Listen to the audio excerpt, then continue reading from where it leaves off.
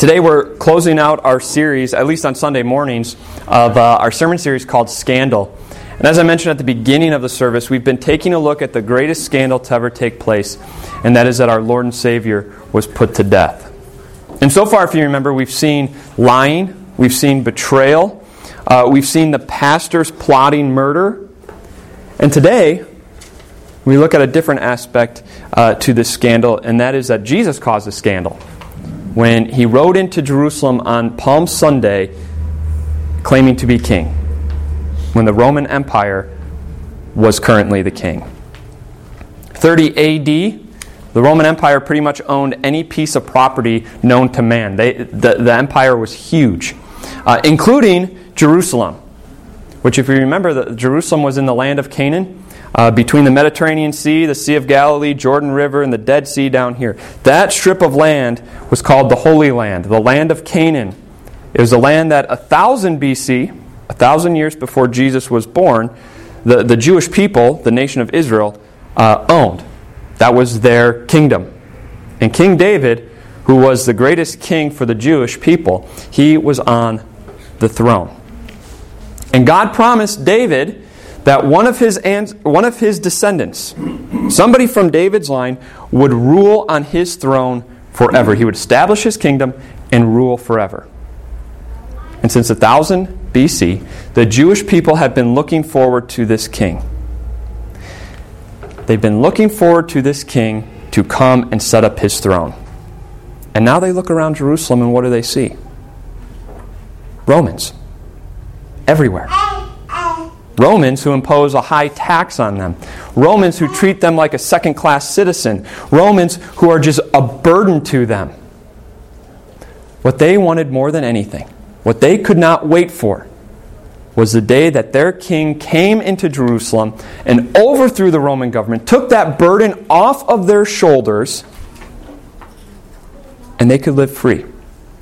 They could have their kingdom back. All their sorrows would be gone. We don't have the Roman government over us and as our burdens, but we definitely have burdens in life, don't we? And wouldn't it be great if a king would come and he took all of those burdens away? Wouldn't it be great if a king came and set up a government where we wouldn't have any debt? He'd take all our debt away. Wouldn't it be great if we had a king that food was free because the king could just make food just by speaking? Wouldn't it be great if a king came and he took all of our medication away because he just healed us? Your allergies, gone. Your blood pressure medication, gone. Everything would be okay because this king would take it all away. Wouldn't it be great if he set up a kingdom that was safe and secure? We wouldn't have to worry about terrorists or people who cause fear like the Austin bomber. Wouldn't it be great if he set up a kingdom where it would be okay and you would feel completely safe to let your kids walk to school just a few houses down? Wouldn't that be great? All of these are burdens that we can't do ourselves. They're on us. We have to eat. We have to work to have food. We have to take medication so that we're healthy. We have to take precautions so that our kids are safe. These are all things we have to do, and we can't overcome them on our own. And it would be fantastic if a king would come and set up his kingdom here and take all that burden off of us so we can live free, sorrow-free, pain-free. This was the type of king that the Jewish people were looking for. They were looking for this king to come in and set up his kingdom in Jerusalem, overthrow the Romans, and set up this kingdom of glory. And on Palm Sunday, that king rode into Jerusalem. We're in Matthew chapter 21, beginning with verse 1 today.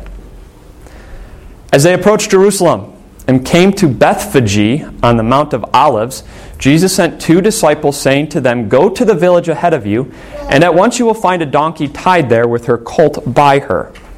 Untie them and bring them to me. If anyone says anything to you, say that the Lord needs them, and he will send them right away." Jesus and his disciples are approaching Jerusalem for a Jewish festival called the Passover. It was celebrated once a year, and every Jew who could make it to Jerusalem traveled to Jerusalem, even up to 100 miles. They would travel long distances to get to Jerusalem to celebrate this Passover, this festival. I've read that the population in Jerusalem on a normal day was about 40,000. But during the festival, it expanded to 250,000. That's how many Jews traveled to Jerusalem. And if there are that many Jews there, guess who's also there? The Romans. Because they have to make sure there's no riots. They have to make sure that the people stay under control. And so, thinking as a Jewish person, you're in Jerusalem, you're there for this special festival, you're so excited, and every street corner that you turn around, there's a Roman soldier. You go to the marketplace, Roman soldier. You go to the temple, soldiers outside the temple. Romans everywhere. And it is a constant reminder that this burden is on them. It's a constant reminder of how this isn't what it's supposed to be. And they longed for the day that this king would come. If you want kind of an illustration for it, it's like when you get up in the morning and you're on medication for a little bit and you have to take those pills, and every single day you take it, you don't want to, and you long for the day that you're healthy and you don't have to take it anymore. Kind of similar. You look around, Romans everywhere.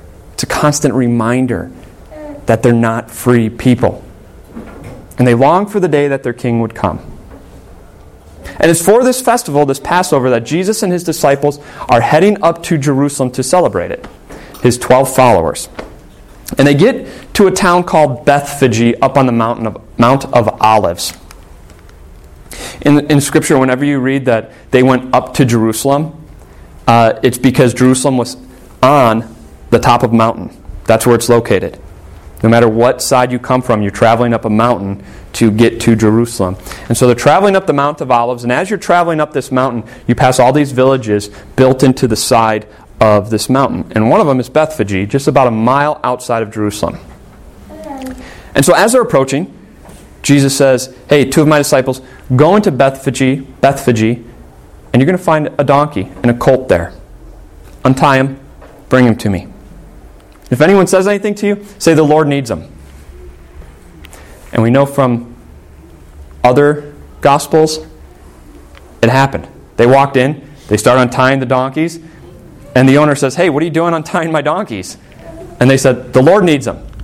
Great, take them. It's incredible, isn't it? Imagine being one of those disciples going into Bethphage, untying, and you walk in, you see, there's a donkey with her colt. And you start untying it, and someone says to you, hey, what are you doing with those donkeys?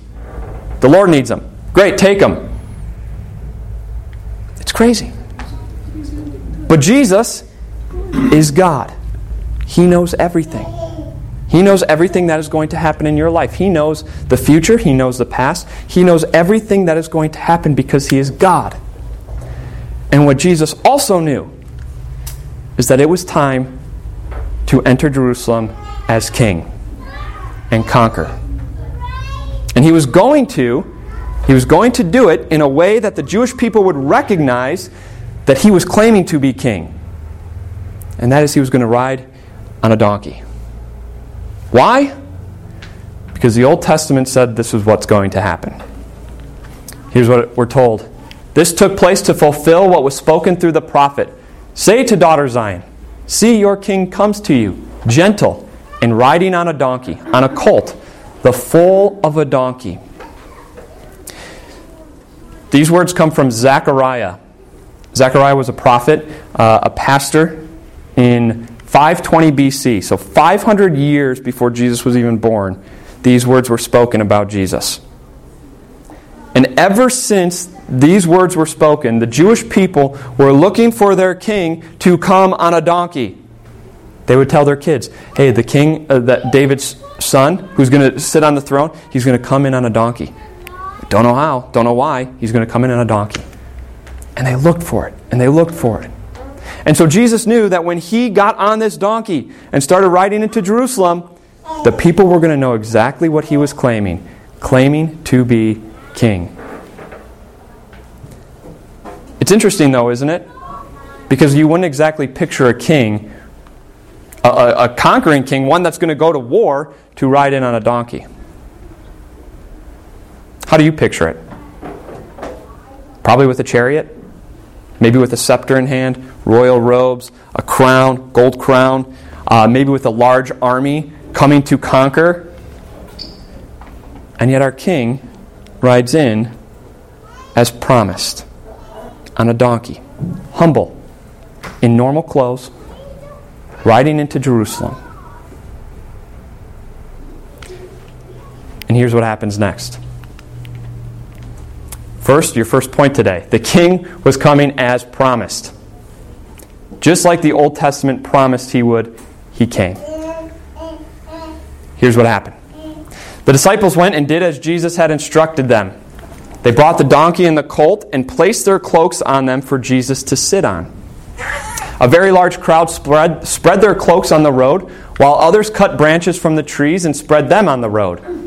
The crowds that went ahead of him and those that followed shouted, "Hosanna to the Son of David!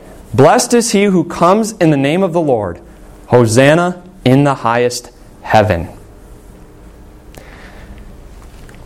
So just picture the scene here for a moment. Jesus is in Bethphage, and the disciples bring him this donkey.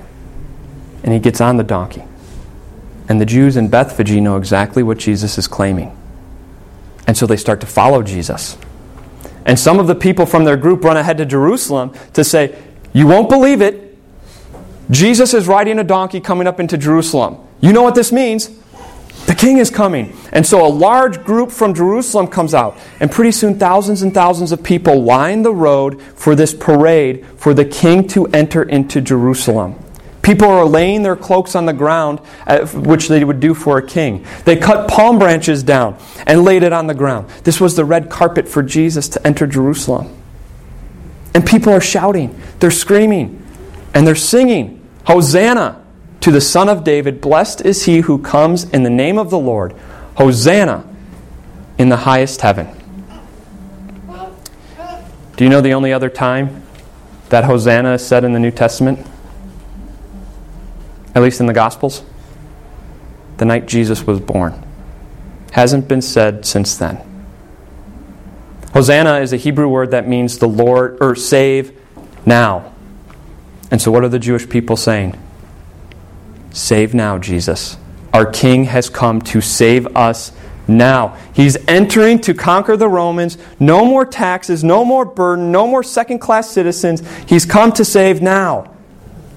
This is great. The only question now is, how is he going to do it? And when is he going to do it? Is he going to just say, "Be gone, Romans," and then they disappear? Is he going to call in a bunch of angels and destroy them? How's he going to do it? When's he going to do it? This is great. But the problem is, and maybe you already know the problem, and it's your second point today, Jesus wasn't the king they thought he was. Jesus didn't ride into Jerusalem that day to conquer the Romans. He could have, right? Because Jesus has all power. He's the perfect, holy God who can do anything. He could have said, "Be gone, Romans," and they disappear. He could have said, "Obey me," and every single person would have had to obey him. He could have demanded respect. He could have demanded honor. He could have demanded glory. And yet he didn't. He didn't, because that's not the type of king he was. In the same way, he could do that for our life, couldn't he? He could say, "Be gone, debt." He could say, "Be gone, health problems. Be gone, fear. Be gone, anxiety and worry. Be gone, all of our problems and sorrows." He could do that. But that's not the type of king he is. That's not the type of king he was.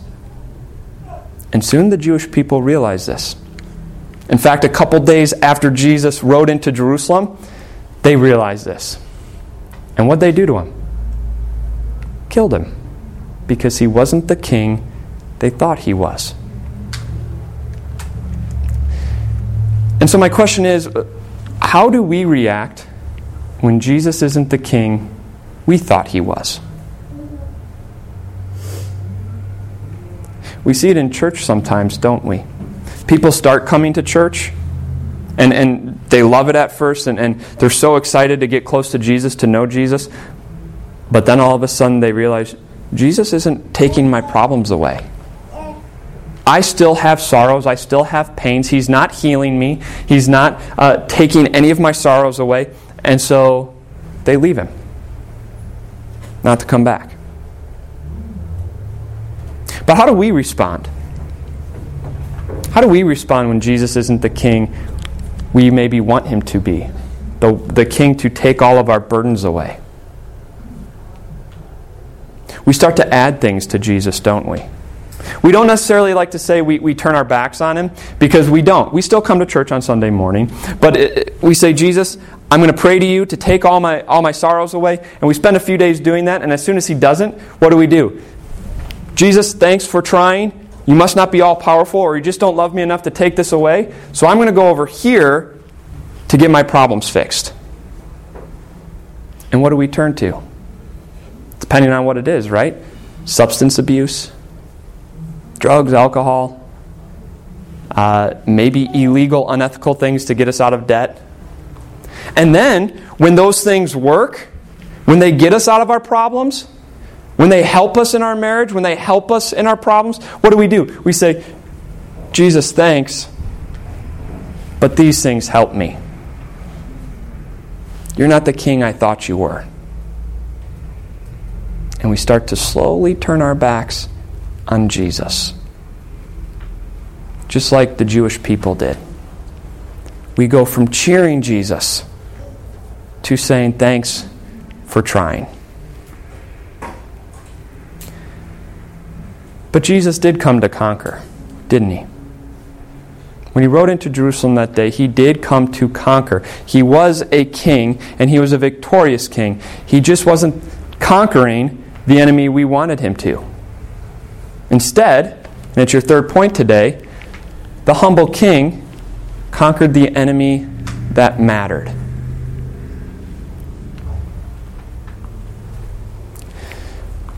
Could Jesus have conquered the Romans and conquer all of our sorrows? Absolutely. He could conquer them at any moment.